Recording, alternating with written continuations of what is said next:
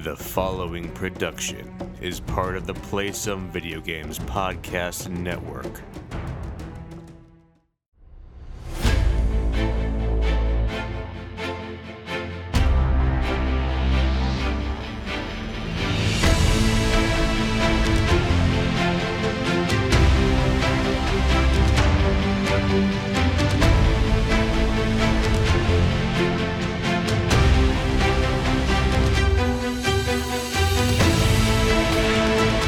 Greetings, boarders, and welcome to Board with Video Games, the gaming podcast that strives for the right balance of coverage for games you play on your table and on your television. You could think of us as the soy and salmon of gaming podcasts. We're a proud member of the PSVG Podcast Network and thrilled to be part of the Dice Tower Network as well. I'm one of your hosts, Kyle, and joining me on this co-op adventure, the guy who pairs well with basically everyone else. Josh, how are you doing this evening? Well, I'm flattered. For one, that's a very nice compliment. I don't know that salmon or soy compliment good with everything else, but the soy probably compliments certain things. Have you ever had like a soy marinade or something like that with salmon? I've had soy sauce, but I don't know about like soy. Well, I'm aiming at soy sauce here, but yeah, a little soy sauce, put some ginger, some garlic in there, marinate the salmon for a while. Oof, so good. Heck yeah. I'm all about that. I'm a big fan. My wife doesn't eat seafood though, so it's very rare that I have fish in the house. It's usually at restaurants that I'm eating it. But you live kind of by water, right? Like way closer to water than I do. I live very close to water, yes. I thought you were supposed to eat seafood then. Like that's the way that went. I love seafood. Yeah. Well, I married a woman who doesn't like beef, seafood, ketchup, corn. She can't eat pasta sauce because of her acid reflux. Essentially, I married the wrong person. Who luckily doesn't listen to this podcast. That's why I was comfortable saying that. And when we go on vacation in July, I'll be going to the beach in New Hampshire, and I will certainly be eating seafood every day of the week. I do. So I'll make sure I try some soy and salmon. It's quite delicious. I'm one of those people who grew up eating a lot of fish from the lake, so not necessarily the ocean. Sure. But every time I travel to anywhere there's an ocean close, I eat a lot of seafood. Yes, I hear that. You know, Josh, it's kind of weird right now because we go to do this little intro where we usually talk about, nothingness or television or movies for the beginning, 5 minutes or so. And I feel like we're kind of in that hangover state, right? Where Game of Thrones ended, Endgame happened, and now have you been watching Chernobyl at all on HBO? Yes, but I only watched the first 2 episodes so far. I feel like that's a really depressing show to talk about. It's very depressing. I think I tweeted about it. I live where I'm vacationing will be less than a mile from a nuclear power plant, and I live about 45 miles from a nuclear power plant. So watching the first episode of Chernobyl was very stressful, even though I realize how unlikely that is to happen again. Right. But they also thought it was unlikely to happen. So if the communication worked as well for them, now I would be dead before I even found out about the explosion. Probably true. Or dying. You'd be kind of in that too late phase. Yeah. I'd be in that the kids are outside playing for recess and the kids 2 states away aren't state phase. Duck and cover. I'm sure that just works for this too, right? Just duck and cover. Oh, man. Hearing the stories my parents tell about the duck and cover drills that they used to have to go through in high school. I'm like, what? You guys were smart kids back then, right? Did you think that was going to protect you? Well, did you have, I guess I don't know, maybe not. Did you do tornado drills in school? Is that a thing that happens where you are? We've gotten tornadoes in the past 2 years, and there's a famous Worcester tornado, which they named one of our AA ball clubs after. Probably 100 years ago that actually hit our street, but no tornado drills. I'm sure it's not. I'm sure it's global warming related, but we started getting legitimate tornadoes 2 years ago in like surrounding towns, but Gotcha. Never been an issue. I've always kind of lived where tornadoes are a possibility. I've been fortunate that I've never experienced one, but I have lived in places that had them prior to me being there. Like direct hits. One of the college campuses I worked on had been got hit by a tornado spring break one year prior to me being there and just got decimated. But luckily it was spring break, so no one was hurt. Right. But on campus at least. But it is very interesting because when I was a kid, we'd have to do these tornado drills in school. So you'd go out into the hallway and you'd all line up against the lockers and you'd sit on the floor and then you'd like kind of curl up as best you could, bringing your sit down, bring your knees up to your chest, and then you put your head down and cover like the back of your head with your hands. Jeez. And you'd sit in the hallway like that for, I don't know, what seemed like a lot of minutes, a lot of minutes. And I kind of think that the teachers took that time to go drink together. I have no idea, but that's what I felt like was happening. But I always, even as a kid, was thinking to myself, okay, here I am sitting in the hallway. I'm squatted down like this. I have my head down. I have my hands over like the back of my head. What's above me? Lights, ceiling tiles. That's no big deal. But what's way, way above me? You know, a roof that is very, very heavy and made of concrete, things like air handlers and all of those things. I'm not certain that this position is going to protect me from much. Like, I really don't think it's going to, but maybe it does. I don't know. I'm not a safety expert. I should ask Donnie. Donnie would know. I'm pretty sure Donnie will tell you that that is not going to protect you. and I don't have kids, so I have no idea what tornado drills look like these days. But yeah, tornado drills. We did them in school along with fire drills. We did both those things. So we had a tornado watch here, I want to say 2 or 3 weeks ago. My son was at daycare and they Facebooked a picture of all the kids, every kid from the daycare, all in this little room in the basement. I'm like, I think that made it real for me. Right. That was really, I don't want to say scary. It was really weird seeing my 2-year-old son in the basement of a daycare during a tornado warning or watch. The lesser significant of the two. Watch. So, like, I'm at my building. I'm on the 4th floor of my building, looking out over these giant windows, looking at all the clouds and the thunderstorms coming in, and I'm like, "Yep, this is awesome! I love it." And then I'm like, I see a Facebook post. My son is in a basement somewhere, and I'm busy up here reveling. I blame that on PSVG DLC, by the way. I'm very good about my language on this podcast. You are very good about it. We both are very good about our language on this podcast. Yes, we both are, yes. Very true. Interesting that, yeah, I was always told to remember that you're watching for something to happen. Okay. Watch is looking, and then warning is, hey, it's been sighted. Yes. Watch is you're watching for something to happen. So, but yeah, for me, when I worked in housing, the bummer situation, or the good thing is that during the academic year, during the calendar school year, very slight chance of tornadoes happening just because I usually lived further north. It was very cold more during school than it was.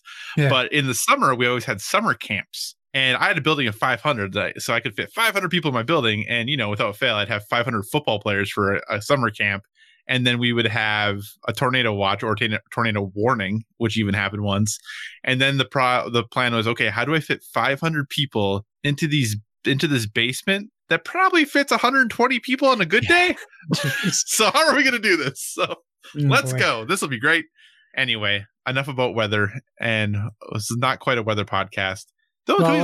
Let's say to Splig, stay safe out there. He lives where my cousin lives in Tulsa, and they are getting battered with tornado warnings, watches, flood warnings and watches, and even an earthquake last week. So best of luck to them out in Tulsa. Right. The weather has been ridiculous. I think right before we started recording, maybe Kansas City, I think, was under a tornado warning, and there was a tornado headed towards Kansas City. And they got one last night. Yeah. So it is... Yeah, it has been some interesting, dangerous weather to roll from spring to summer. So stay safe out there, everyone, if you are involved in any of those things. But we're going to pivot slightly and talk about something a little more, hopefully, light and fun. we're going to talk a little bit about games. But before we do that, thanks so much for joining us this week, everyone. As always, if you have any feedback, questions, suggested topics, hit us up at Board with VG on Twitter, or check out all of the amazing things Josh posts over on the Instagram, also Board with VG. We are a proud part of PSVG, and PSVG is on Patreon. We are absolutely thrilled with the support you have given us there thus far. And if you'd like to monetarily support what we do, you can find us at patreon.com/PSVG. But the most important thing is just that you listen and maybe share a podcast with someone who you think might enjoy it as well. We're also a proud member of the Dice Tower Podcast Network. So if you enjoy our conversations about board games and would like to dive deeper into that world, we encourage you to check out the Dice Tower Podcast, as well as all of the other members of the network. No matter what type of board games you enjoy, there's a podcast on the network that is right for you. So enough of the housekeeping, Josh. This week is all about the games we've been playing, sir. So what have you been playing on your tabletop?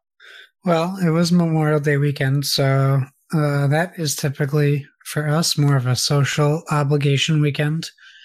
So there wasn't really... You said that like it's so disappointing. It's a social obligation weekend. It kind of is. I mean, it's not. I enjoyed myself, but I would argue any change to my normal schedule is a disruption.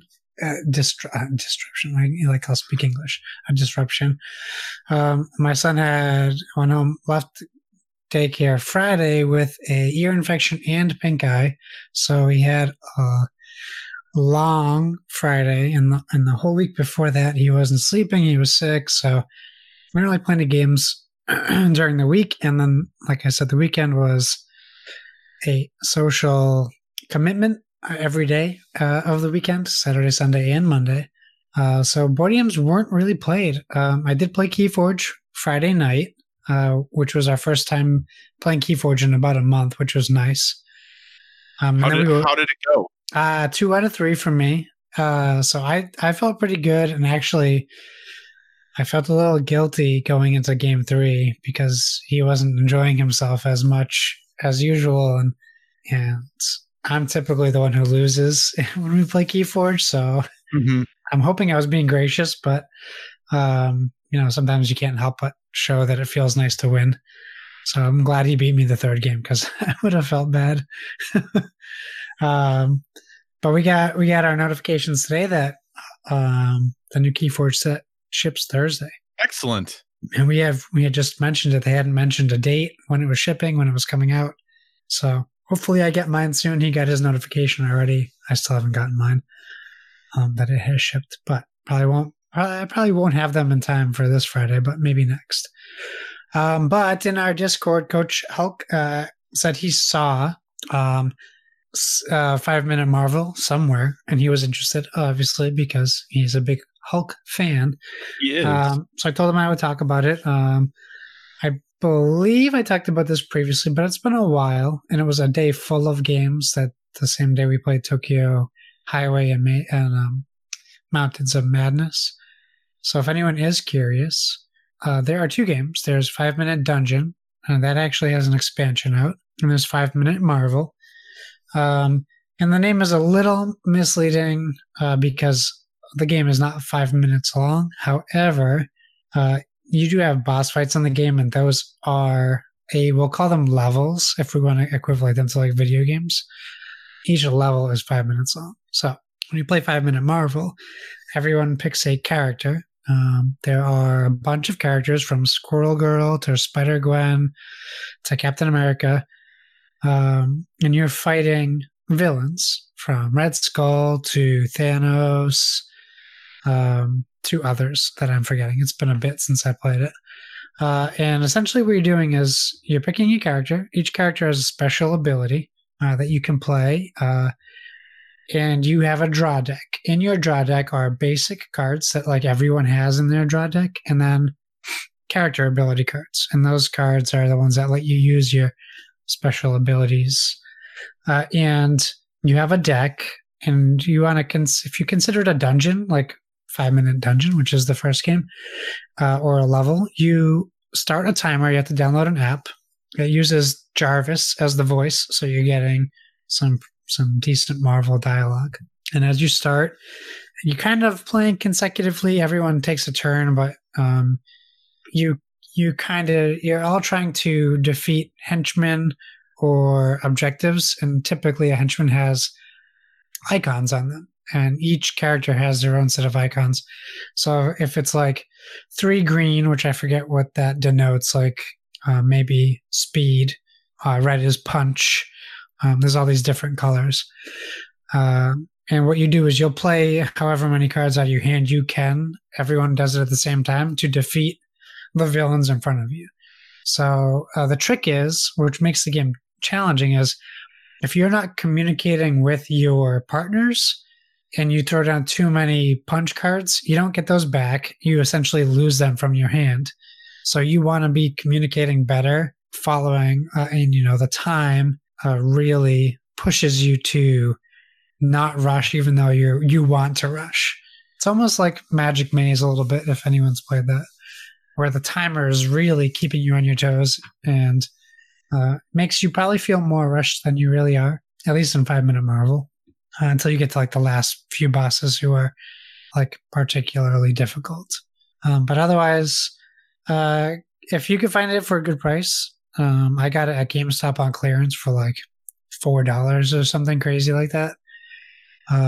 But it's typically sells for under 20. So I think for the price, it's definitely a great game. Whether you get the Marvel version or the 5 Minute Dungeon, it's definitely a fun, light game, something you can even play in between heavier games, like for tabletop day, that might be coming up or something like that.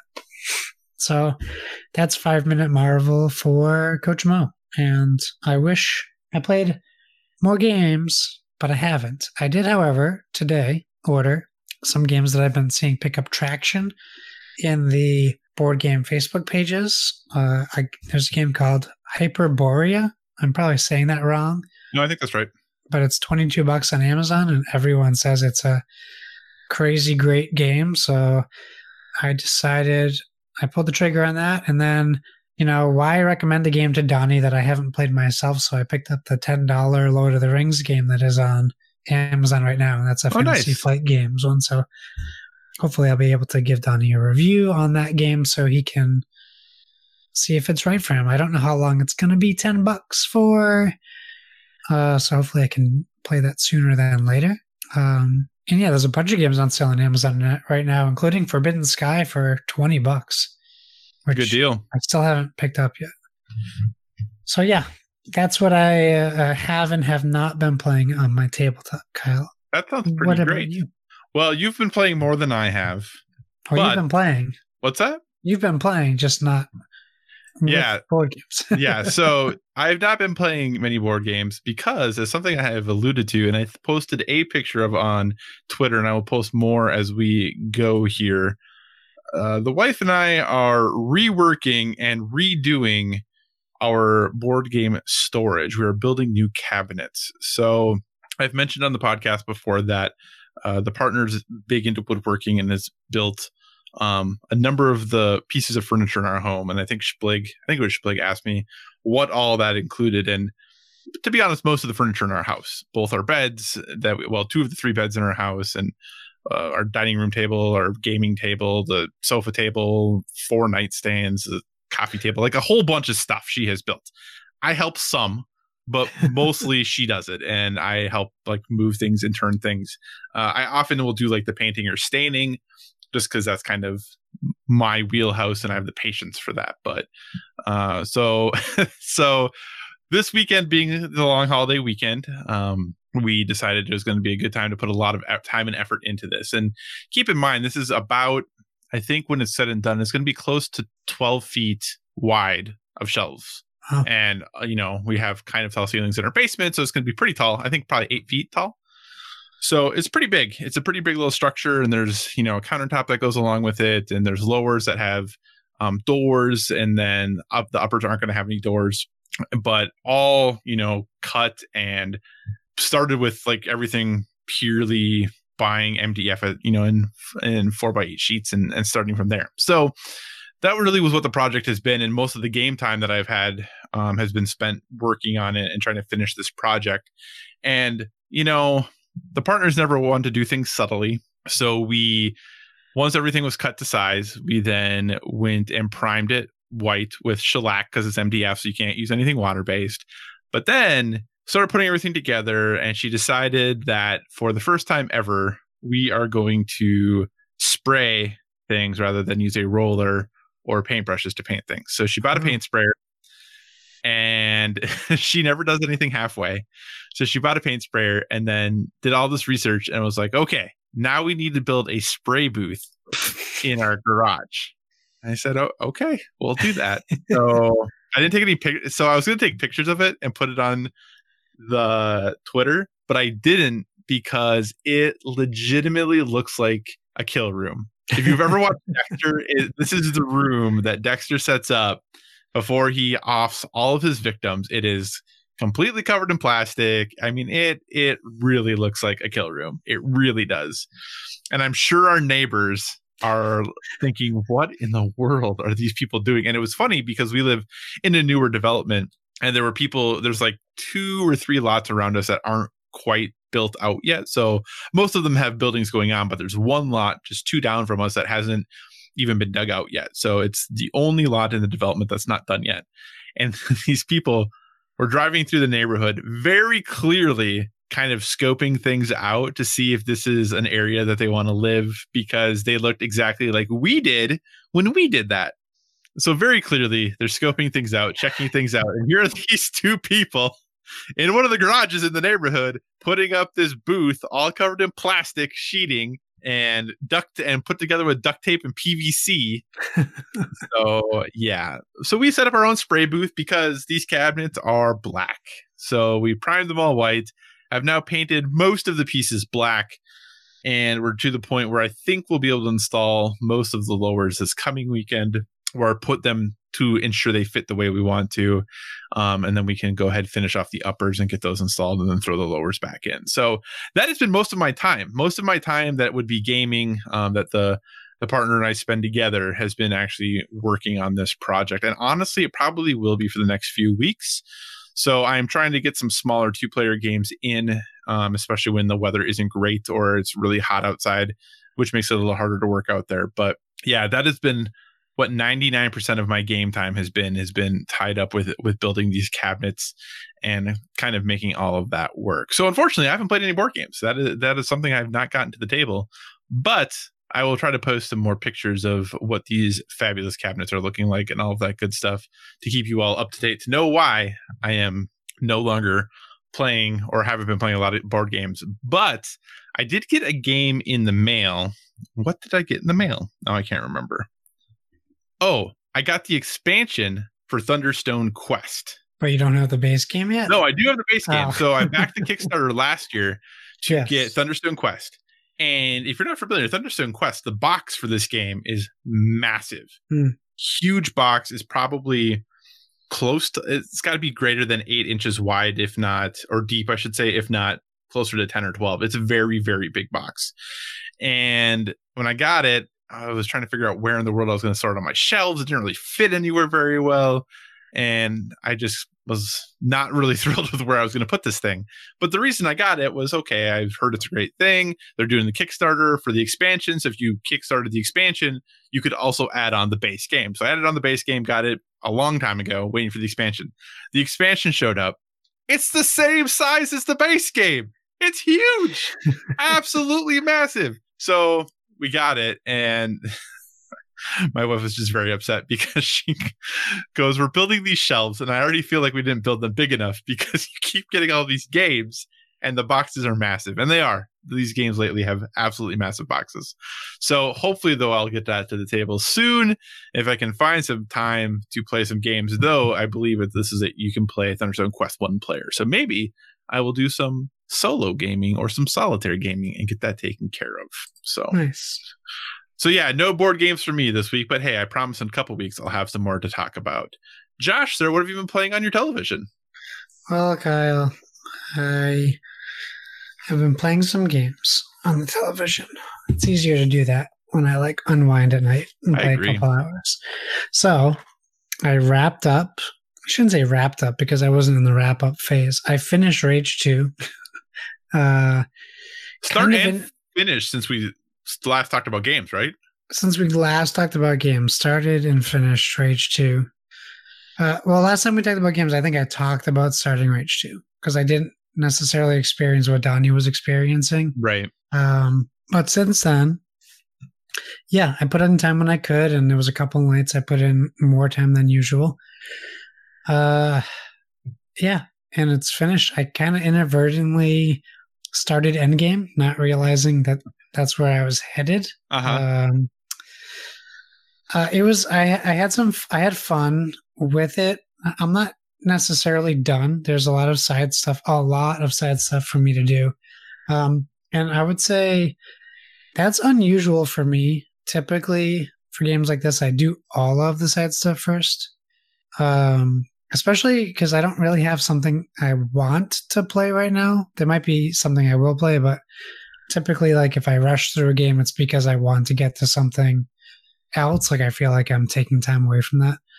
And I don't know that that's the case for this.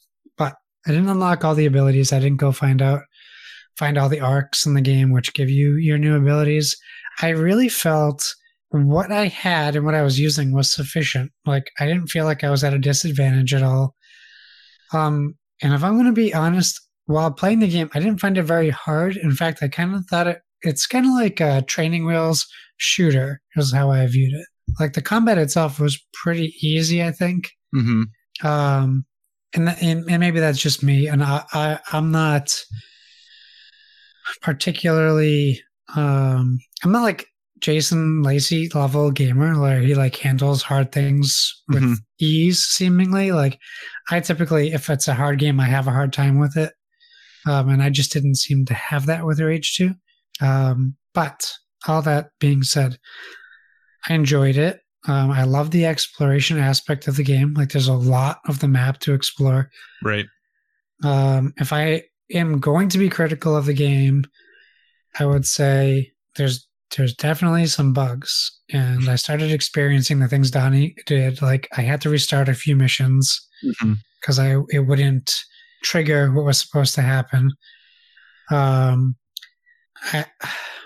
never felt where I was going was important, and it felt like just a rehash of a different mission I've already done. Okay. And if I'm going to be super critical, which this is just nitpicky, if you see like the cover of the game, it has the girl in the mohawk with like the grill in her teeth. Mm-hmm. There's like probably over 1,000 enemies that look exactly the same as that character model. Oh. And that kind of bugs me to a level like if she was wearing like riot gear or like stormtrooper outfits, it would seem less like a problem. Right. So it just seemed a little odd to me that all the character models of like human like characters were all the same. And I know that's nitpicky.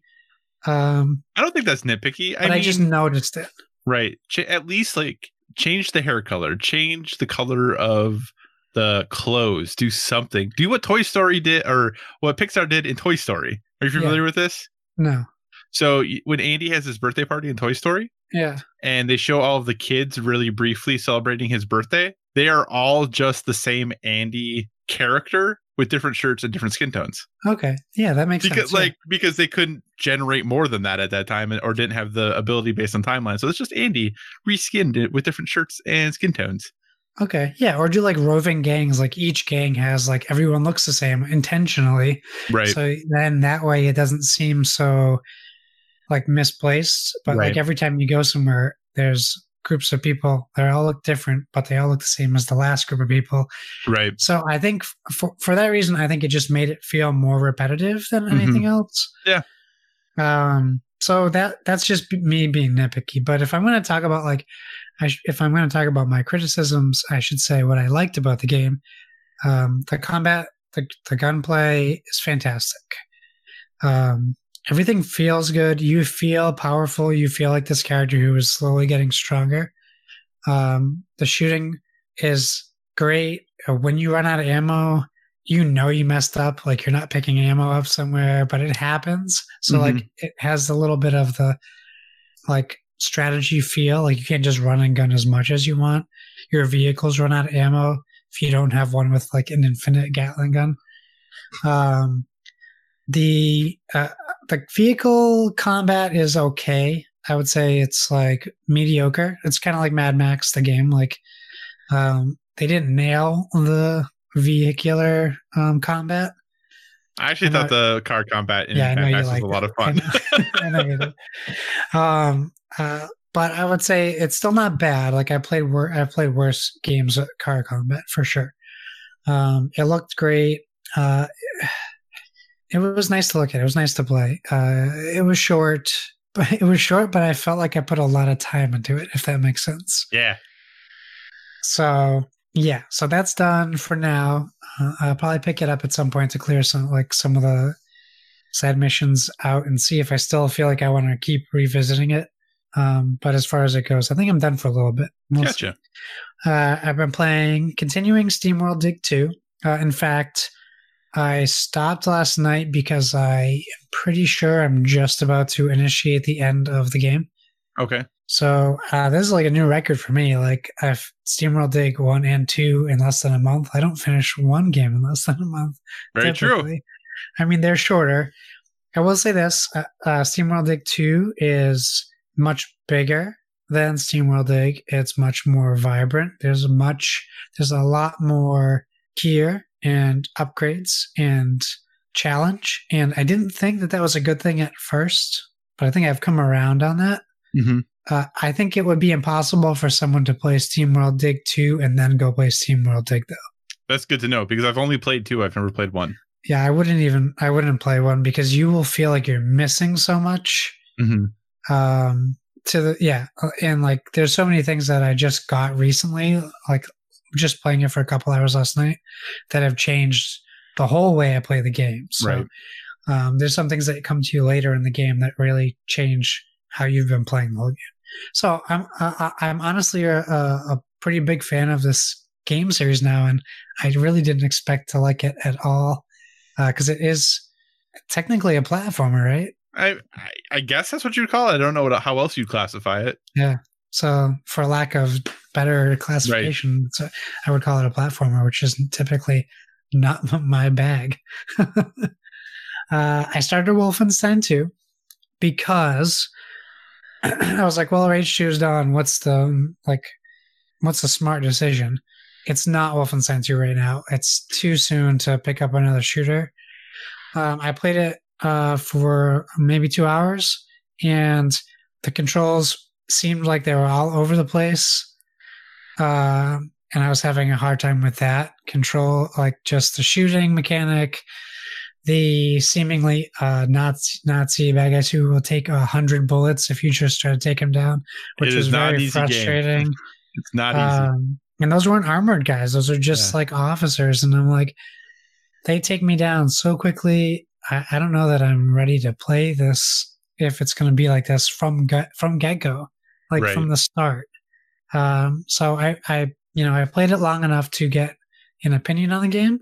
I'm not ruling it out, but right now I don't know that I want to play another first-person shooter, just for a little bit, just because I think I got my fill in Rage. I would have to imagine, I know people talk about first-person shooters in general about quote-unquote being the same, and I haven't played Rage yet. It's downloaded, but I have not played it yet. I would have to imagine that the shooting is so drastically different between those two games, because Wolfenstein has such a distinctive feel to the shooting that some people I don't think are going to like at all. I think there are going to be some people who are really turned off to it, but I love it. I loved Wolfenstein 2. It was one of my favorite games of that year. So I hope you go back to it and enjoy it. But if you don't, that's okay too. I mean, no pressure. Yeah, I would like to. I would like to. When you play Forza 4, I'll go back to Wolfenstein 2. When I play what? Forza Horizon 4. Oh boy, got to re-download that then, I guess. I'm kidding. I'll get back to it. And then finally, Coach Mo reached out and wanted to play some Overwatch. Last night, their anniversary special spectacular thing is going on right now. So I thought I would help him out. When I jumped on, what he wanted to do originally, he's trying to get some achievements, wasn't going on. So we played Lucio Ball, which Lucio Ball, which I had never played before. In fact, I thought Coach was saying Lucille Ball, and I was like, what is happening? And essentially, I guess if you haven't played Fortnite, Overwatch, it's Rocket League on foot instead of in a car, and everyone is Lucio. Whatever. Yeah. He's going to be Italian for me now. Lucio. So everyone's Lucio, and I will say something I never thought I would say about Overwatch. I am very good at this. I noticed you got some achievements from this. I don't want to sound like I'm flattering myself, but maybe I wasn't as good as I felt, but I felt like I was very good. In fact, I was consistently getting 3 gold medals every match, and I never get a single gold medal. Obviously, this isn't regular Overwatch. And I found my real talent was in goal, not necessarily as a striker, I'll call him, because it's essentially soccer. But I really enjoyed what we played, and we were just trying to get Coach these achievements. He got 1 out of the 2 he wanted. I got the same one that I wasn't trying to get. I just got it because I was happy to get it. Nice work. Thank you. And yeah, it was really fun. And he was like, before he left, he was like, you got to go try this other mode. And he said the name of it. And I went to look at it, and it was like 8-player competitive gauntlet or something. I was like, I'm not playing by myself right now. I don't have the confidence, especially after feeling good after Lucio Ball. I was like, I think I'm going to retire for the night. So yeah, that's all of that's a lot of gaming, but that is a lot of gaming. That's what I played. I probably played more because I did my like Game Pass thing where I like play like 10 minutes of each game and decide if I want to keep it or delete it. So I did that with a few games as well. Should boot up my Xbox and see if my hard drive's full. Yeah, I gotta always remember when I use my Game Pass app on my phone that it pushes to your console. I know, and that's why I never use the app on my phone anymore, because it would push to yours. So this isn't helpful at all. I forget that. Yeah. I tried to push Dead Space 3 to you. You have to let me know if it worked, because I did play Dead Space 3. I didn't talk about it. But maybe if we get to play it together, I'll talk about it in 2 weeks. So I'll stick on the Overwatch train really briefly, because obviously I play Overwatch, multiple times a week, every week. But for this event, interesting thing to note, and I know you can sit here and gloat about this. I'll allow it. So when they do these special events that happen and these special things that Coach was like trying to get achievements for, there's no trophies for those on PlayStation. Well, that's too bad. Yeah, so on PlayStation, they do trophies for the characters, but they don't do them for the timed events. Interesting. Yeah, so any of those achievements and things like that exist, you can see them on PlayStation because they're coded like for the PC version and all that good stuff too, but we don't actually get trophies for them. Huh. Yeah, well. It's very sad. Breaks my heart a little bit. But anyway, so in Overwatch, though, they are doing, like Josh said, their anniversary events. The nice thing about their anniversary is this is a time when all of the previous seasonal items from loot boxes are now available again. So I can finally catch up on some skins and things like that I'm missing, which is exciting. But they do have a couple of unique playlists going right now. And these were made in the Forge, which is their new creation tool or creation suite that exists in Overwatch for players to be able to kind of make their own game modes, to be able to tweak and have more control over the game. Previously, you could create private matches with your specifications of deaths and gravity and reload and how fast ultimates charge and things similar to that. But this, you can basically change whatever you want to within the kind of a pretty broad structure of the game. And two of the modes that they have is basically, one of them is, they're both deathmatch right now, but one of them is basically everyone on the map starts as the same character and you play that character for a minute. And then after that minute, you all switch to another character. So everyone's always playing the same character, but you're only that character for about a minute. And so it kind of becomes this race to see who actually gets to being able to use their ultimate and hopefully swing the battle or get an advantage there. So that one was okay. I didn't mind that one too much. But the other one is the gauntlet that Josh was talking about. And what you do is you go through a list. It's basically gun game, I played it in Call of Duty. I don't know if gun game happened in other game modes or other games. I think it's just Call of Duty, yeah. Okay, but basically you start as one character, and after you kill someone, you become the next character in line, and you have to get through all 22 characters. The first person to get through the 22 wins. And I've only played this one time, and I won the one time I played, which is why I have not done it. I got to 22, and the second place person had 12. Wow. And I said, I am done. I am never going to do this well again. I am 100% out. And what became very clear to me while playing this is very few people play supports or tanks, because as soon as you got to those people, especially supports, people just could not handle it and do things. And that's what I typically play. And I'm serviceable on DPS heroes, but not great. But I'm good enough to be able to squeak out a win here or there. And then with the tanks, and the supports, I was able to kind of pull ahead. So it was fun. It was interesting. I don't know if I'll play it anymore because, like I said, that one went so well that I don't know if I want to go back and ruin my perfect record and what felt like a really decisive victory on my behalf. So that 100% win percentage, I'm cool with that. Yeah, that's a good way to go out. So the other game that I've been playing is Days Gone. Josh? Uh-huh. I finished it. You what now? I finished it. I finished Days Gone. I saw your picture today. I completed it. Now, with that being said, there is still a secret ending that I haven't gotten, which I'm going to go back and get. I'm going to go get it. But I'm probably going to go play Blood and Truth first, just to take a small little break, which is downloaded. Haven't started yet, though. But a couple of those. Yeah, Rage 2 is one of those as well. Slay the Spire. Slay the Spire is one of those too. So here we go. Overall, general thoughts. Probably last time I'll talk about it, unless I mention getting the platinum, which I would like to do. Overall, Days Gone is a good game. It is not a great game, but it is a good game. And I think I like it more than probably a lot of people because, for whatever reason, I really like the characters in this game.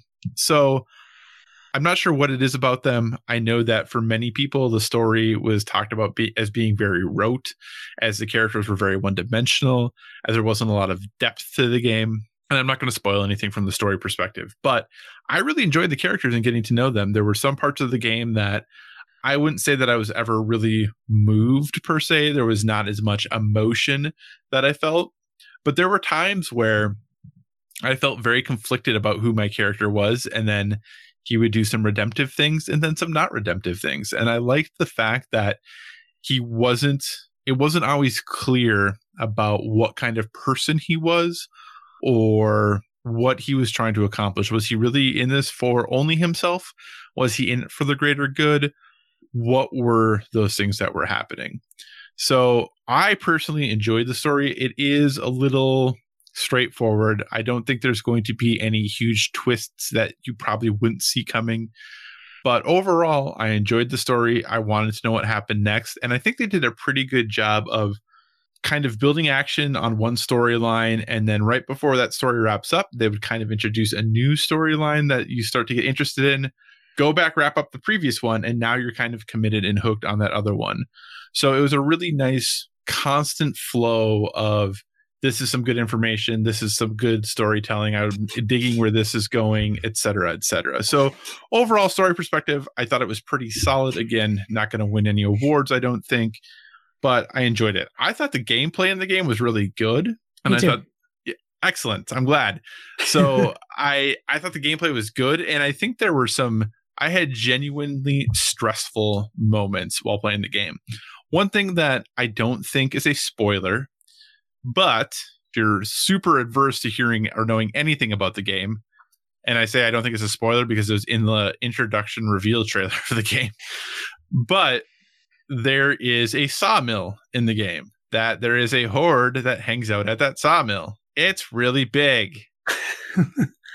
At some point, surprise, you have to go deal with this horde. I was super stressed because, and even aside from the marketing things, they do some things during the story to kind of introduce that horde to you. I got all my ducks in a row, made sure I was saved in a good spot, was really kind of tense about having to go fight this horde, knowing how big it was, knowing kind of how it would work. And there's very few times in the story that they require you to fight a horde. It only happens about 3 times, I think. But there's, 40 hordes, I think, in the game total. Wow. So there's a lot of them. And that's the nice thing about when you finish the game, they mark them all on your map so that you can get them so that you can go get them if you want to. But yeah, I overall enjoyed my time. I thought the game was a lot of fun. Are there problems? Absolutely, there are problems. The load times at the beginning of the game are still really bad and really long. I literally turn my PS4 on, go do something else, come and start the game, come back, hit the start, continue button and go get a beverage and all those other things, and then come back to my PS4. That initial load is very long. It's nice that there's not, I can't say there's no loading once you get in the game, because there still is, especially between story sections. There's still loading and still some significant loading sometimes. So that's not great. That definitely detracts from the game. Every once in a while, when you are traveling between areas, there'll be a moment where the whole screen just pauses for a second or two. And if you hold on the gas on your motorcycle, you can hear it still going. And you don't travel anywhere, but then after a second or two, it just pops back in and then you're moving again. So there definitely are some loading issues there. When going into some of the camps, sometimes the speed or the pace that you would go would cause it to seem like the screen was almost like it was losing frames, but more like it couldn't decide how fast to load stuff because you were just going in I was going in odd speed. Yeah. So that happened pretty regularly, actually.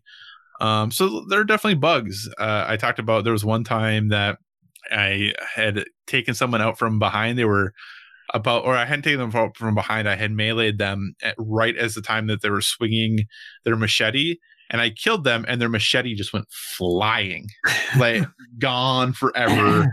I don't know where that machete ended up, other than probably miles and miles and miles away. So things like that happen, but I never had any game-breaking bugs. I never lost any progress. I never got stuck anywhere. I never had to reload a save. I didn't have any of those sorts of issues.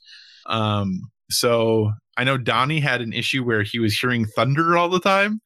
When he messaged me and asked, "Is this normal? Is it always thundering?" No, it's not always thundering. That would be kind of annoying. Though I will say the weather effects in this game are pretty great too, though. How it transitions from rain to snow to thunder to wetness. All of that is pretty cool. So yeah, overall, Days Gone, it's good. I enjoyed my time with it. I will go back and get the platinum, but it's definitely going to be a thing that I set aside for a little bit, and probably fill in with some other things before I go back and finish. And like I said, I know the story and a lot of the stuff folks gave it a really hard time for. It's not the best story you're ever going to play in the game, but it's serviceable, and I enjoyed the characters. And for me, it usually comes down to characters. And I know a lot of people didn't like Deacon as a character. I did. I really like Deacon as a character, and I think he is interesting to a degree. And I think he's more multi-layered than people are giving him credit for in a lot of the reviews and things. So overall, I think it's a game, if you get on sale, especially, is easily worth the time. But I don't even know how much time I put in this game. It was a lot of time. If anything, if anything, this is a little shorter. And I think it would actually, it probably could be 2 games. There is a very distinctive moment that happens that I thought, oh, I'm almost done. No, there's a whole second half of the game that was probably just as long as what I had just done. So I got to imagine it was close to 40 hours by the time I was finished. Wow. So it's very lengthy. But yeah, I had fun with it. Like I said, if you have access to it, I would encourage folks to play it. It's not going to be completely polished, but it is pretty great. But if you are like, don't know if I'm totally into it, I think if this is a game you can find on sale, I think overall you're going to be very happy with it for the most part. So that's nice. My thoughts on Days Gone. So, Josh, I know you've kind of stopped playing Days Gone. Well, yeah. I mean, I wouldn't say I stopped. I just started Rage. Okay.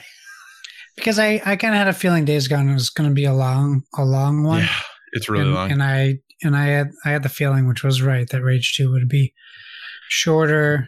And I think Days Gone will probably be what I pick back up, although I really was considering starting The Last of Us. I'm like weighing my games right now. Like I can restart Mass Effect Andromeda. I can play The Last of Us for the first time. I can play Uncharted Lost Legacy for the first time. I can continue playing Devil May Cry 5. I can start Kingdom Hearts 3. Like, it's a lot of stuff. I went through my Xbox library and I'm pretty sure. So there's 2 games on there that for Xbox, and that's Metal Gear Solid 5, which I still haven't played, and Mass Effect Andromeda. And then on the PlayStation, I have another handful of games. So I just don't know. I might go back to Days Gone and see if it really like calls to me to keep playing it. Right. But I'll be honest with you, from when I played with Days Gone, as much as I liked it, way more than the reviews are saying for that game, every time I play it, I want to be playing Horizon Zero Dawn again. I can understand. And I don't know why I can't get over that part of that. Open world PlayStation exclusive, or mostly open world, I guess. I do actually, I'm really struggling because I really want to play A Plague Tale Innocence. Me too, so bad. I know, and neither one of us have bought it, but we both want to play it. But I haven't because I have all these other things to play, but I really want to play that game. If we wait, we'll be able to get it at a good price. I know, but I really want to play it. And just, according to How Long to Beat, Days Gone, main story is 35 and a half hours. Main plus extras is 42 and a half. Completionist is 54 and a half. So it's a lengthy investment, at least 35 hours really for main story if you don't do all the side stuff.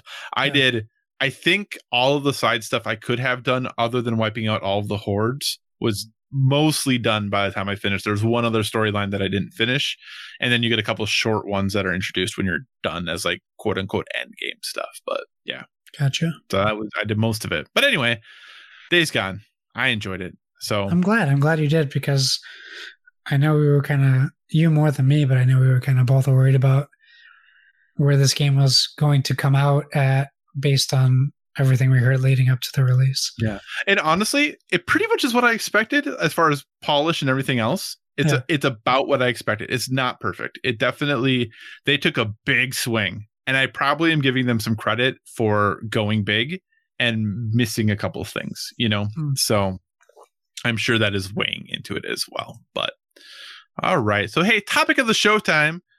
Josh, we're getting to that time. Last week we did our E3 preview show. Next week, I think, is E3, or 2 weeks. I don't even know the calendar. 2 weeks. 2 weeks. We're getting a week from this coming weekend. Yeah. So 2 weeks. So getting close to E3.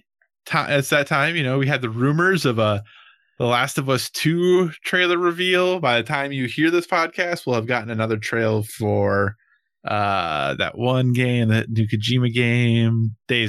What's it called? That's Death Stranding. There we go. That game. There's a Pokemon thing going on right now, and there's going to be another direct before E3.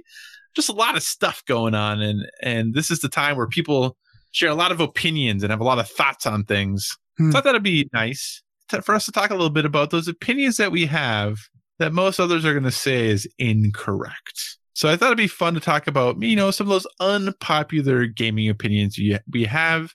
And once we're done with all this, dear listener, I would love for you to share some of your unpopular gaming opinions, and maybe we will talk about those more next week. But I want to talk about the catalyst for this, Josh. Okay. So the catalyst for this was in Discord. We were having a conversation about something. I don't remember what it was right now. But our fearless leader, Donnie, said, and this was not bad, he basically said something about how, well, it's someone's opinion, so their opinion is valid. Okay. Sure.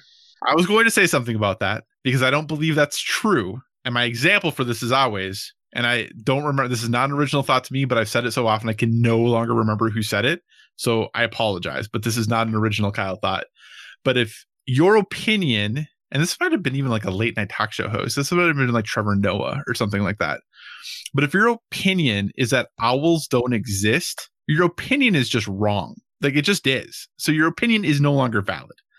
So your opinion still has to have some facts that support it, right? But that was kind of the catalyst for this. And I started thinking about opinions and the opinions that we might hold about games that other people are going to tell us are just wrong, that are not supported by the facts. So with that in mind, Josh, and I have mixed some board game and video game opinions all together into a fun little casserole or hot dish, depending on what part of the country you're from, of opinions here. Josh, what is an unpopular gaming opinion that you hold to be true? Well, I want you to know I Googled if your opinion is that all of us don't exist and nothing came up. Oh, okay. I know I heard it from someone. I appreciate it. I know I heard it from someone, but I don't remember who it was. That's okay. Okay. We're keeping this lighthearted, right? We're not going to get mad at each other? Yes, this is totally lighthearted. We're not going to get mad. All right. Unpopular gaming opinion. Since we're so close to E3, gaming companies lie to us about what their games are going to look like before they come out. I'm just kidding. And I know that's an unpopular opinion. And I also don't, that's not me. That's kind of how I think my opinion comes across to people. But I think that is a opinion nonetheless. So, but that's not, you're saying that's not your opinion though. I'm not saying that the word lie has never come out of my mouth. And because it's a strong word. And I also get frustrated by misleading, but only because there's a part of me that wants to believe in the good in everyone. And there's a part of me that wants to believe that wouldn't happen. Mm-hmm. I don't like the word lie. I don't like the word distrust. Mm-hmm. I don't like the word purposely misleading, the phrase purposely misleading or the word misleading. These are things I just don't enjoy. But if you listen to 86 episodes of Board of Video Games, you know that I've always had an issue with not just Sony, not just Killzone 3, but that's where it started for me. Like that's where I can draw an origin point to my concern that gaming companies are going out there, and if they're not like lying to us about the product, putting in-game engine or in-game footage is purposely misleading or willingly deceiving your consumer base that doesn't know any better, while having some like iota of fact. Because they can be like, well, no, we said that this is actual. And even like Days Gone, Digital Foundry posted a video comparing the E3 trailer to the final product of the game. And it's not the same game. Right. So that's something that I feel like as an unpopular gaming opinion, and also because I think people immediately get very defensive about it. So I'm going to not get defensive about it, but here's my question to that. Right.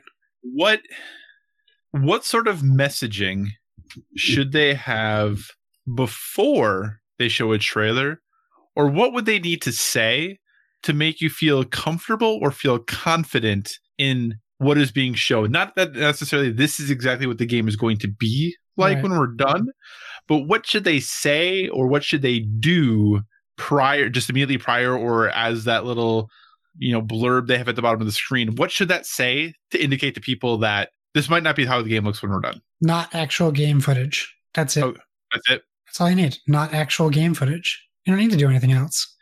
You're not misleading anybody. You're telling me this is not actual game footage. There's been points, I think BioShock Infinite did this, where they purposely made a CG trailer to make it look like it was what you were literally doing in game by even putting damage bars or HUDs on the screen.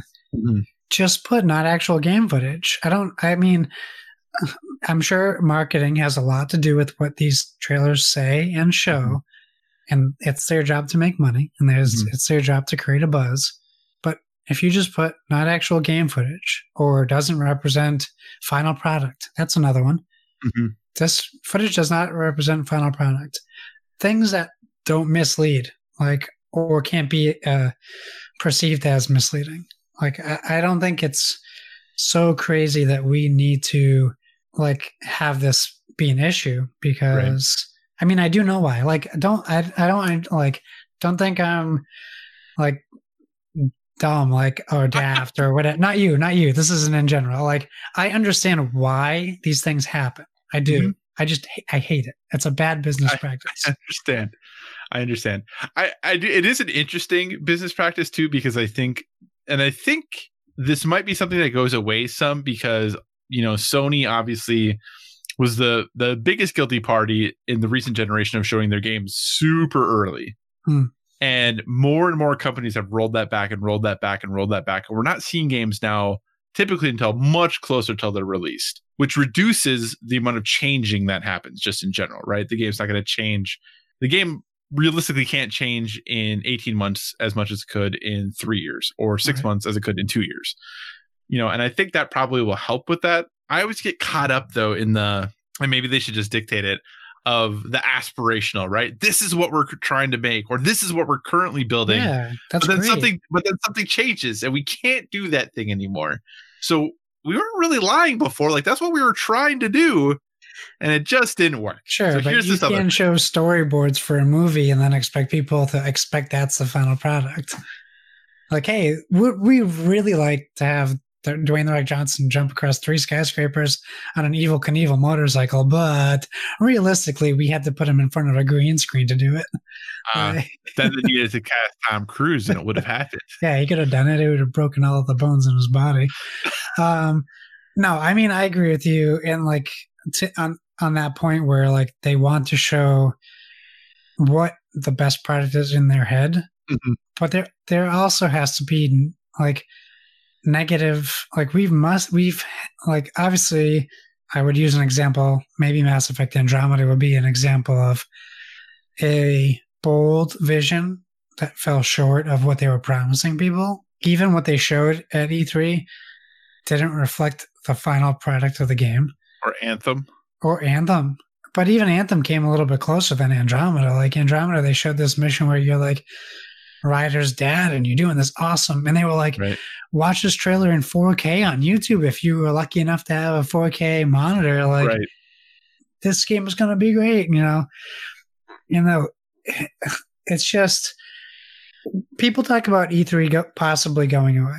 Well, I don't think that I want to see that. I do think the benefit of E3 going away would be we are seeing more complete final product previews of games. I would agree with that.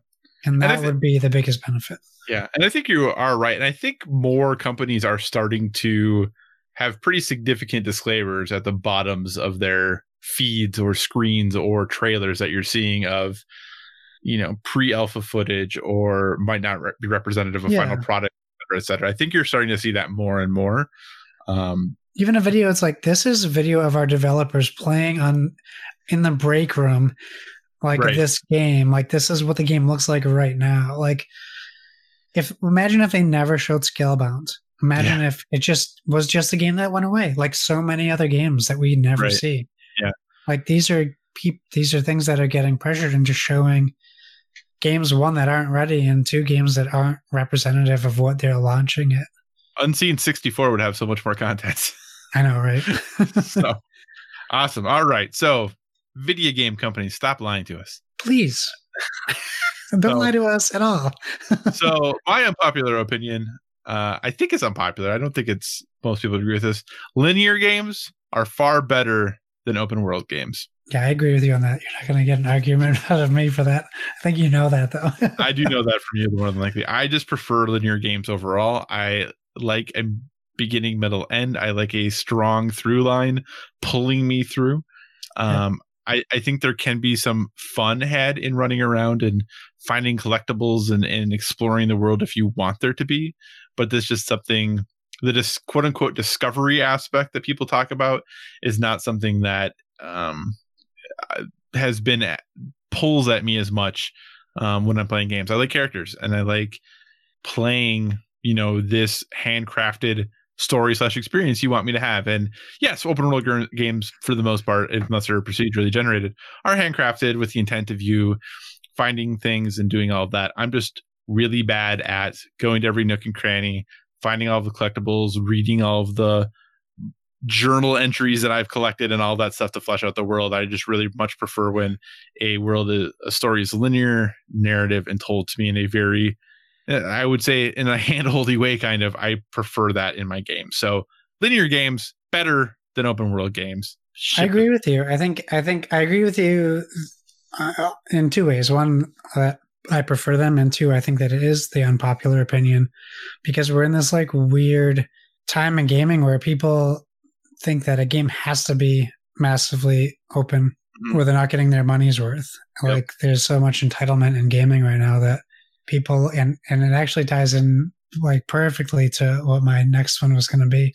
I'd love to hear it. And that is the unpopular gaming opinion is, well, it's really the popular one. It's nobody wants a single player campaign anymore. So the unpopular opinion would be people only want multiplayer shooters. Your Divisions, your Ghost Recons, your Battlefronts, your anything that's played with multiple. Yeah. That's all the people want. That's what it seems like. Destiny's still a game people play, right? Destiny's still a game people play. But they don't seem to acknowledge that there's a single player campaign to that game. Right. So, yeah, I mean, the unpopular, to me, gaming opinion, well, the popular gaming opinion is the multiplayer part. So I think the unpopular opinion is, I'm like psyching myself in and out of what this right. Is that single player, the unpopular opinion is single player matters, because that's what I should have said. And that people want single player stories. I agree. I'm obviously in the opposite of that like genre, but now you have companies like EA making these big stances, and they're saying, not only did we not think that single player mattered, but we put out a game and it proved that it doesn't matter because we made all this money. Yeah. And now, I don't know about you and what you hear about people talking about the new Call of Duty, but in my circles, when I tell people that it's going to be Modern Warfare potentially redone, they're like, what about the multiplayer? We want Black Ops. We don't want Modern Warfare. And in our circle, the Discord, our PSV, everyone's like, Modern Warfare is the best story that was ever told in a shooter. Like, Modern Warfare 2 and 3 were incredible. Why would you do this? Why wouldn't you do this more? Is right. I mean, like, and now the opposite, the work groups and the social media people, they're like, we want Black Ops. Like, that's the unpopular opinion to me, is to the Modern Warfare part. Like, do we not want story? What is going on? Well, I mean, there is a story in Black Ops. There was a story in Black Ops. So there's a story there. I think Black Ops 4. Right. They abandoned that for 4. Yeah. Was that the most recent one? Yeah. Okay. The one we only played multiplayer. Oh, that's right. And I played Blackout like one time. Yeah. That's right. That was Black Ops 4. Oh, goodness. Well, maybe in Black Ops 5 that apparently is coming in 2020, maybe there'll be a story again. Now they said it's going to be, they want to make it microtransaction mess. Yeah, I know there's a lot of rumors. Or whatever. Yeah, I know there's a lot of rumors that they might be going to a free-to-play model or something like that. Yeah.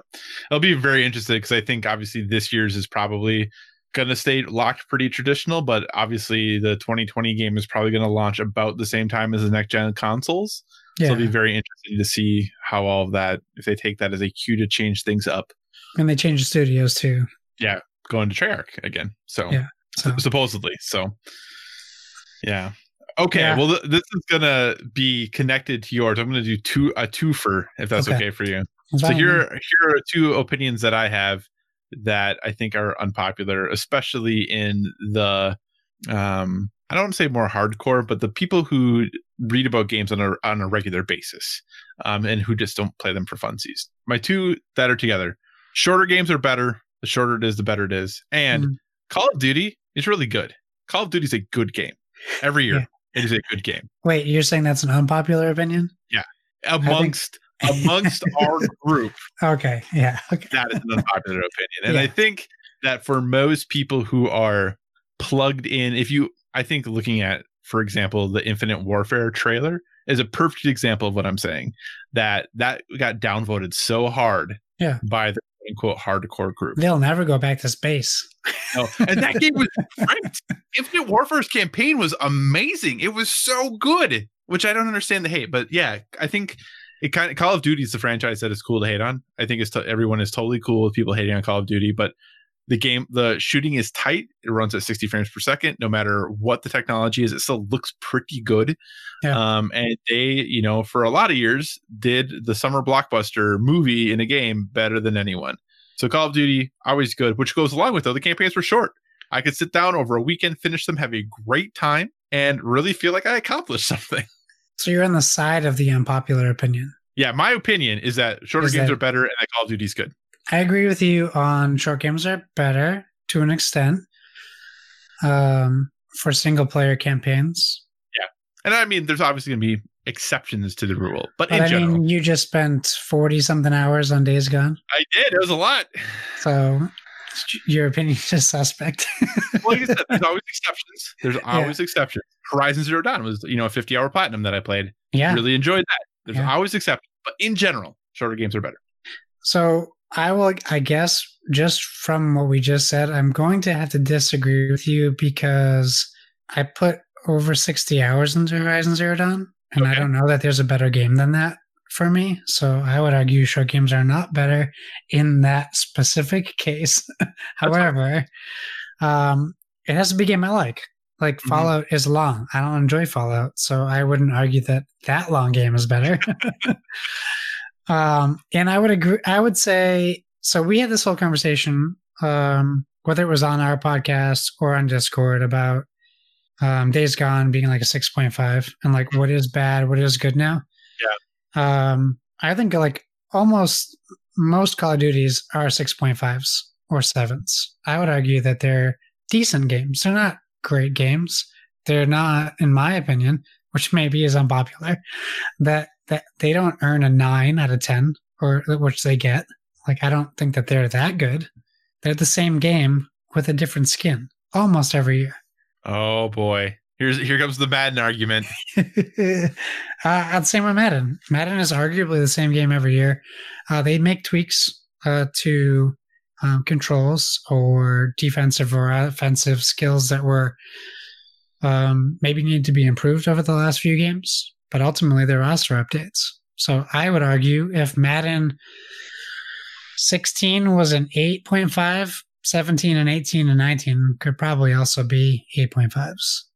So, not that they should get that. Like, obviously they can deviate from that, but I think in that aspect, Call of Duties are very much the same as far as I think the quality of Call of Duty game we have gotten in the past 5 Call of Duties has been pretty similar to each other, with the graphical updates as being the bigger difference. So now this is where things will get interesting. Yeah.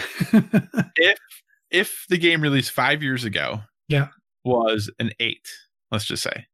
And it's going to get messy. they released the game 5 years ago and it was an 8. And you're saying it's the same game. They just have improved the graphics.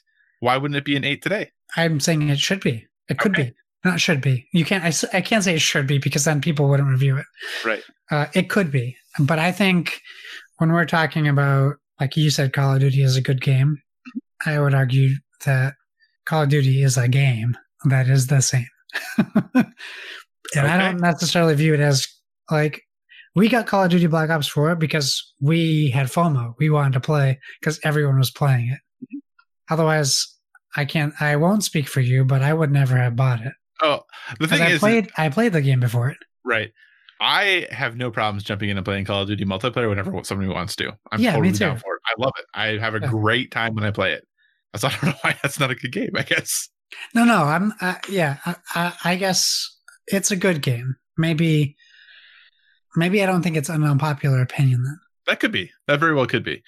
Maybe I thought you're saying it was good as in comparison to great.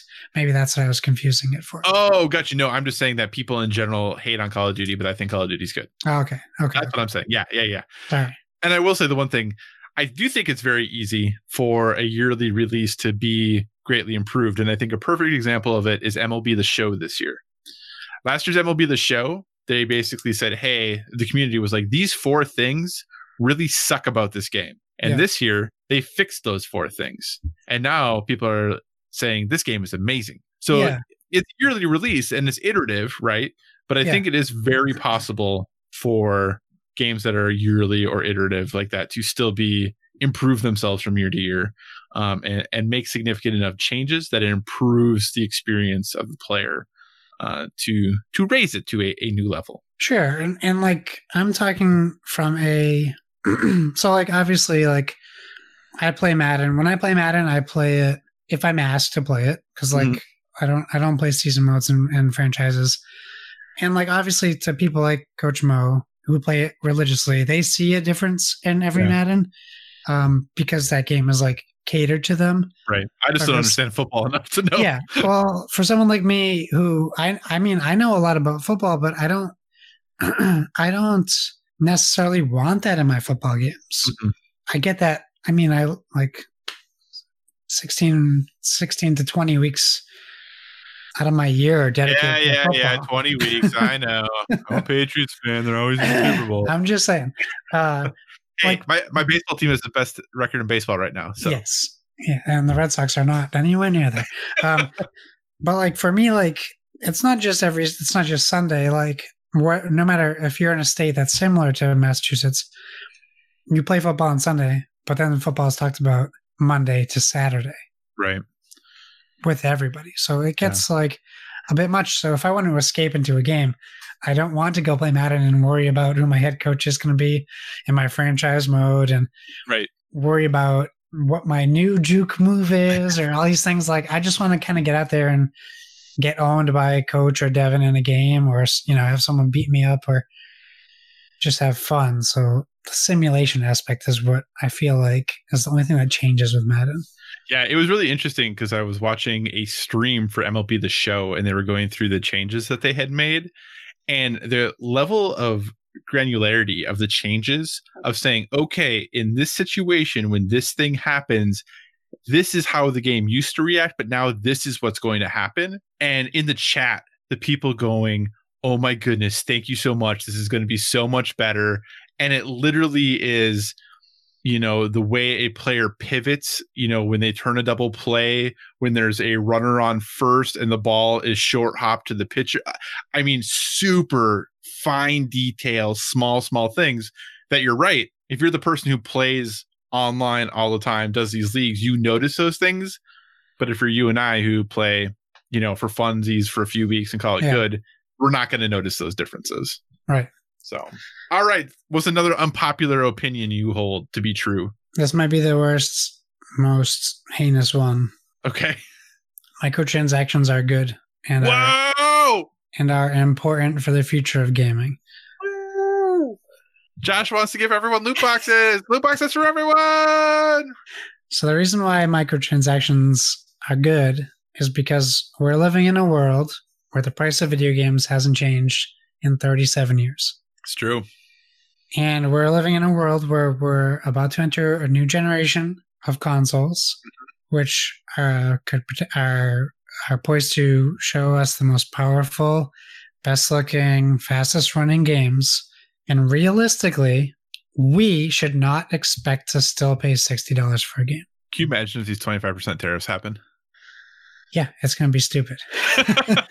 We had a conversation at work about it today, and I was freaking the guys out. And I said, well, I don't want to go crazy because we worried for a month about net neutrality, and it never came to be. So we were real worried for a while. So I said, I don't want to worry too much until we have to. But I explained to them the price of what a $500 console would be.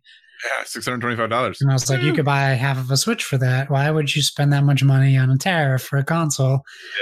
Yeah. I mean, I would because I'm dumb. Kevin Austin's like, I'm just going to stop gaming. And I said, well, realistically, a lot of people might have to stop gaming. Yeah. And then the kid goes, no one's going to stop gaming. They'll still get it. And I said, you know what? Because he goes, they'll just do what Microsoft did and do that monthly payment thing. And I said, yeah. So the tariffs are going to create more bad debt for the United States. Right. Great. Right. Yeah. I don't like microtransactions. I especially don't like the pay-to-win aspect of them. But if you don't want to pay $80 to $100 for next-gen games, you need to embrace microtransactions. You need to be happy that they exist. You need to say, I want to support this game I like, Right. but you also don't have to support the games you buy that you don't like. Right. No one's selling you a game that you can't play without microtransactions, at least not yet. Right. But there are plenty of games that get better with DLC or microtransactions, depending on your definition of them. Right. I think I don't necessarily support it, but I think that is important and extremely unpopular right now. No, I think that is definitely an unpopular opinion. I do understand what you're saying, though, because, it's the idea of we will keep this game at $60 because we know some people are going to pay $100 for it. Yep. Because of microtransactions, DLC, whatever else they purchase. Or we can make everyone pay $70. Yeah. So right now, if you're not buying the microtransactions, the people who are buying them are making it so your games are still only $60. And that's why, and I know most people would say this is dumb of me, but I do it anyway. If I can afford to buy the deluxe edition of a game, I typically do because of that reason, because I know how expensive games are to make. And I want to show appreciation to developers. And I can't always. That's not a thing that I'm always able to do, especially if there's months that I buy, multiple games. But if there's a month where I'm only going to buy one game and it's a game I'm really looking forward to, I will spring for usually the mid-ish level one. I'm not going to buy the super expensive fancy one, but I'll buy the $70, $80 special edition that comes with the DLC and all that stuff. I'll do that if I can afford it and I'm excited about the game, because I'm trying to put my money where my mouth is. And I always say I feel like games should cost more than they do. So here's a way for me to live up to what I'm saying. So, yep. All right. I'm going to share one more unpopular opinion, and then we're going to kind of work towards the end here. I don't know how many more you have. I have a ton more. Well, I'll do one more, but I could do more, but I'll do one more. Well, what I'm saying is we could always do part 2 next week if you wanted to. Yeah. So, and I'm going to actually go to a board game one. Yeah, it was 2. Okay, perfect. Here's my unpopular opinion. Board games, many of them get way too many expansions. Oh, I totally agree with you. And I think a lot of people in the board game world I want to get more of a game I like. Yeah. That's kind of the attitude. I can't. The way, way, way too many. And because I think of things like Legendary. Yeah. How? They released a new Ascension today. So, and I told my wife I wanted to get it.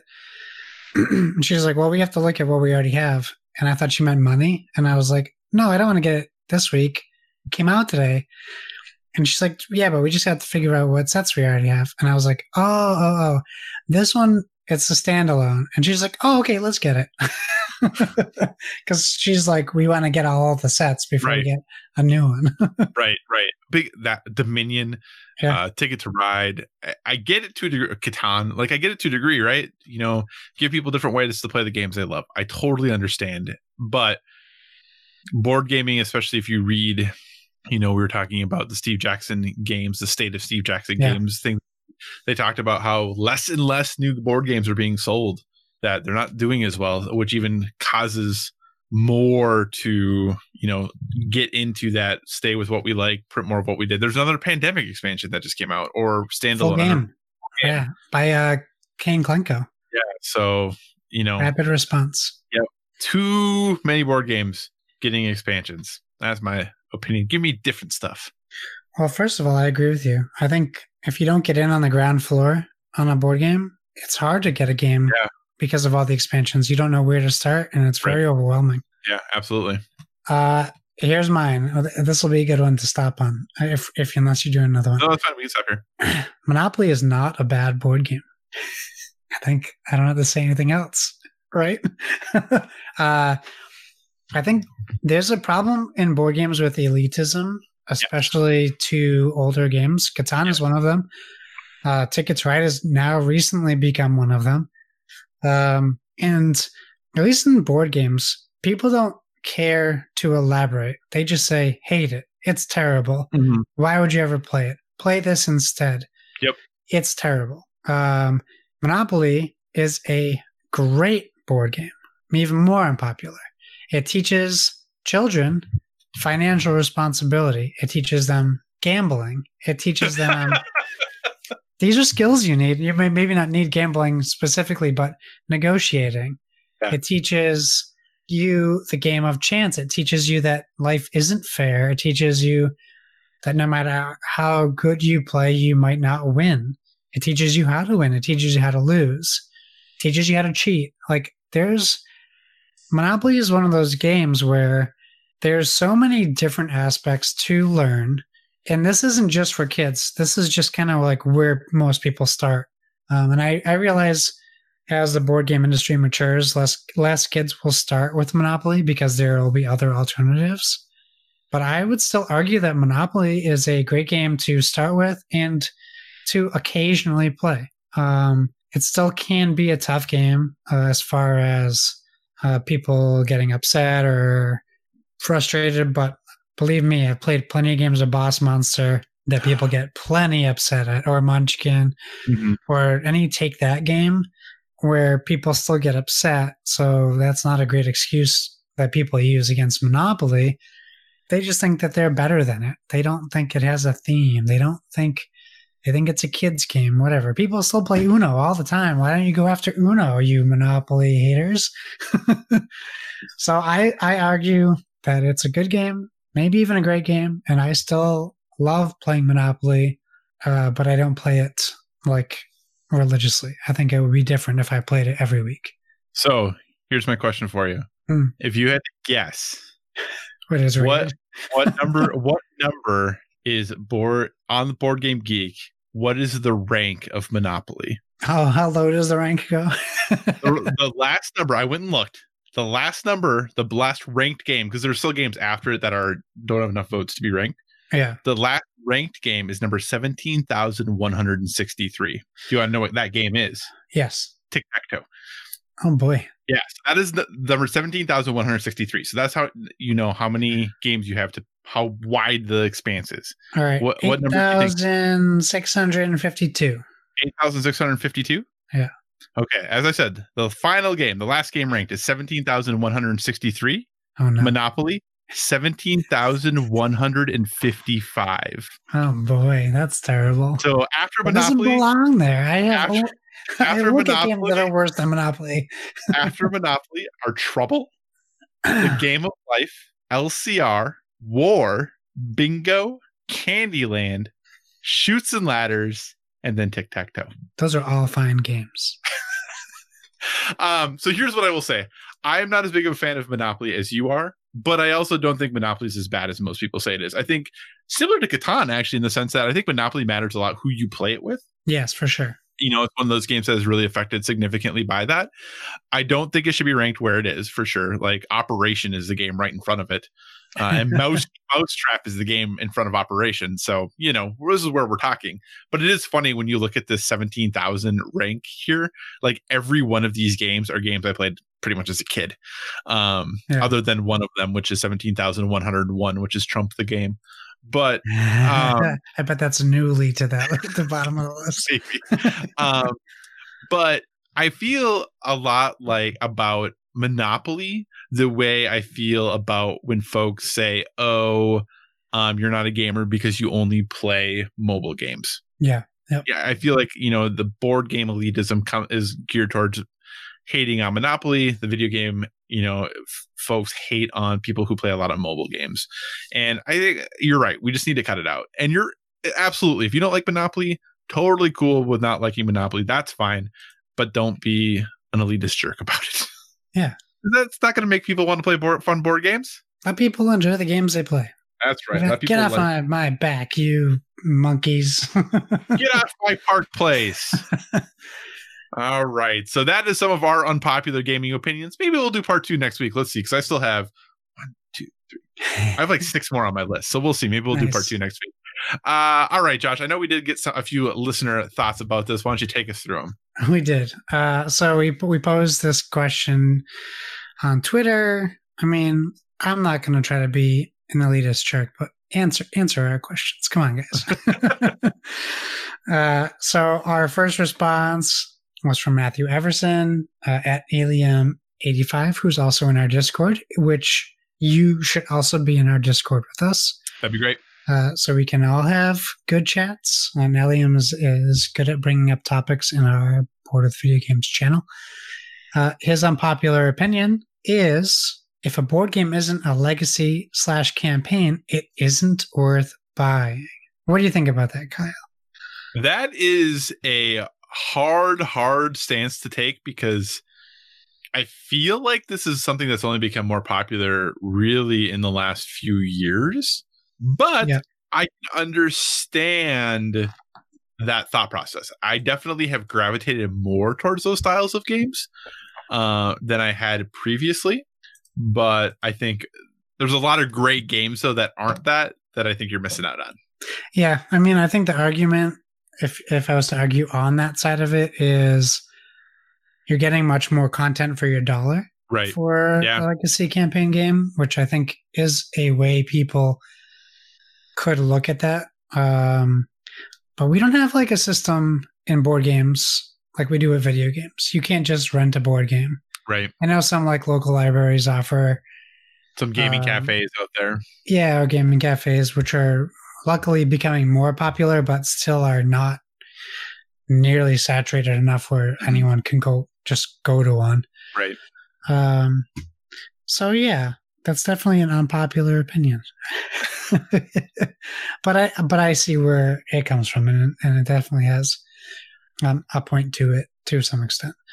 Kevin Austin at PSVG Kevin, he just tweeted us a GIF of Jazzpunk. And, well, Kyle, myself, and Kevin have all played Jazzpunk. Jazzpunk is a strange game. It is. I believe. So I'm pretty sure. So Kevin's unpopular opinion must be that Jazzpunk is a game. Is that what it is? Because he gave us no context. I guess so, yeah. That must be what it is. I mean, that it isn't a game. I do have the platinum trophy in Jazzpunk. Yeah, I mean, they give it to you for showing up, right? Everyone gets a platinum trophy. Pretty much. Pretty much. It wasn't too tough. Is a fun game, and it's very crazy. And I think his tweet GIF said Jazzpunk teaches you how to correctly spell pigeon, I believe is what the GIF said. Piggion, yeah. So yeah, I enjoyed Jazzpunk. So it's an experience. Argument out of me, Kevin. Yeah, it's an experience for sure. All right. Well, hey, everyone. Thanks so much for joining us this week. As always, when we wrap up the show, we want to leave you with a recommendation for a well-rounded life. This is just something we're into currently that's not gaming related, that is helping us balance all of the wonderful gaming things that we do. Josh, what is your recommendation for a well-rounded life this week? Well, I almost put street food. In fact, I did put street food, and then I changed it. Oh man, that is really good though. Because we only watched one episode, but I thought it was enough for me to recommend it because I really enjoyed it, and I watched it with my wife. She liked it too. So I say this knowing I'm going to tell you next week that Black Mirror season 5 is going to be my what if it's not good next week. It's 3 episodes. They definitely put some quality into these ones. So Game of Thrones was only 6 this season, and I liked it. Okay, there you go. So my well-rounded life it's a show on Netflix called I Think You Should Leave. This arguably will not be for everyone. In fact, if you like things like Comedy Bang Bang, you will like this. It is I think it's called properly I Think You Should Leave with Matthew, I forget his Robinson, maybe. He created the show. He stars in it. It's a sketch show, kind of like old school, like maybe Kids in the Hall style. And it's some of the things. So each episode roughly has like 3 to 5 sketches in it. Some of them are long, some of them are short. He has some good celebrity cameos and parts. But what I'll tell you, one of the sketches, which I won't spoil for you, but kind of gives you the sense of the show. So Will Forte plays a guy who went on a flight to Australia when he was like in his 20s. And on his flight was a screaming, crying baby. Ruined his whole flight. In fact, he was so tired that when he got to Australia, was it Australia? I think it was. England, not Australia. When he got to England, he was so tired because of the baby screaming the whole flight. He had to he didn't get to go to Big Ben and he didn't get to see all the sights. So he waited 34 years and he booked a flight on the baby's honeymoon flight as an adult to sit next to him to scream like a baby in his ear for the whole flight. That's the premise of it, without spoiling what happens. I think that's pretty hilarious. Imagine you getting on a plane, there's a crying baby, and you are so mad. You find out the baby's name, and then you wait until they're old enough to find out a flight they're going on and try to ruin it for them the way they ruined it for you when they were a child. Wow. There's things that are very funny. One of the sketches is he buys a gift for Glenn. What's Glenn from The Walking Dead? Stephen Yeun plays a character. He buys him a birthday present. And he's like, I gave you a gift receipt if you want it. And he's like, oh man, no, thanks. I love it. I don't need the gift receipt. And he goes, oh, okay. Well, can I have it back then? And then it's a whole thing about the polite culture where you're like, I don't need the gift receipt. I'm not going to return it. And he's like, oh, well, then just give it back then. If you're not going to return it, give me the gift receipt. Oh, the gift receipt. I thought you meant the gift. That's amazing. And then a whole crazy sketch goes off from that too, where you wouldn't be able to predict where it goes from there. But gotcha. Very funny premises. They don't all pay off. There's a couple like cringy ones that you kind of have to get through. But I think it's very funny. And if you like comedy, especially like sketch comedy, I say give it 2 episodes. See what you think. All right. I think you should leave on Netflix. So my recommendation this week is probably something that people might snicker at a little bit. I'm a big music fan. I enjoy music a lot. I don't talk about it or recommend it very often on here. It's weird you would say that before your recommendation. I know. I'm kidding. That was I just have to make the joke. I actually agree with this one. Okay, excellent. But like I said, I'm a big music fan. I listen to it most of the day when I'm at work and when I'm commuting, if I'm not listening to podcasts and all of that good stuff. And I like most types of music. There's a few I'm not a huge fan of, but overall I like most types. And that includes pop music. I'm actually a fan of pop music, but not necessarily mainstream pop. However, one artist who I think his last 2 albums have both been amazing, and she released her most recent album, I think, back on May 19th. And that is Carly Rae Jepsen's new album, Dedicated. And I know anytime I say Carly Rae Jepsen, everyone right away goes, that Call Me Maybe person? Yes, that Call Me Maybe person. Her last 2 albums are amazing pop albums, and they're not getting a ton of radio play. It's not something you're going to really hear often on the radio, but they are 2 exceptionally good albums. So if you have a music service that allows you to listen to it and you are in any way interested in pop music as a musical genre or form, I highly recommend listening to Dedicated. It is a very good album. And I think even if your first reaction is of consternation, I understand. I get it, but give it a shot. If you like pop music, I think that she is doing really in the last couple of years. I think she has a couple of the best pop albums that have been released. So Carly Rae Jepsen's Dedicated. Nice. All right, Josh, what do you say we wrap this show up, sir? Let's see. 11 o'clock. I get up early. Yeah, let's do that. That's okay. Sounds good. Okay. So thanks for joining us, everyone. In addition to finding us on Twitter and Instagram at Board with Fiji, you can find us on Facebook at facebook.com/Board with Fiji. So feel free to give us a 5-star rating over there. Also, if you want to communicate in the more long form, or if you're not feeling social media, feel free to email us at boardwithvg@gmail.com.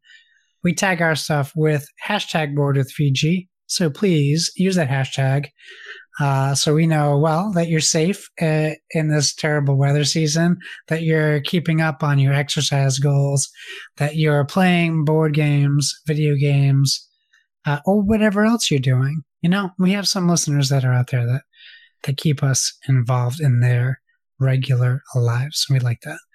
Whatever podcast service you're listening to us on, please give us a stellar rating. We would greatly appreciate that. That is whether you're downloading us from the PSVG feed, the Dice Tower Network feed, or our very own standalone Board with Video Games feed. You can find me sitting in my house, maybe relaxing out in the backyard, or on Xbox Live or PlayStation Network at Why So Serious. That's SIRRIUS. And Kyle, where can they find you? So you can find me at all of the usual places: Twitter, Instagram, PlayStation Network, Xbox Live, Board Game Geek, all at Cyclocross, CYCOCROSS.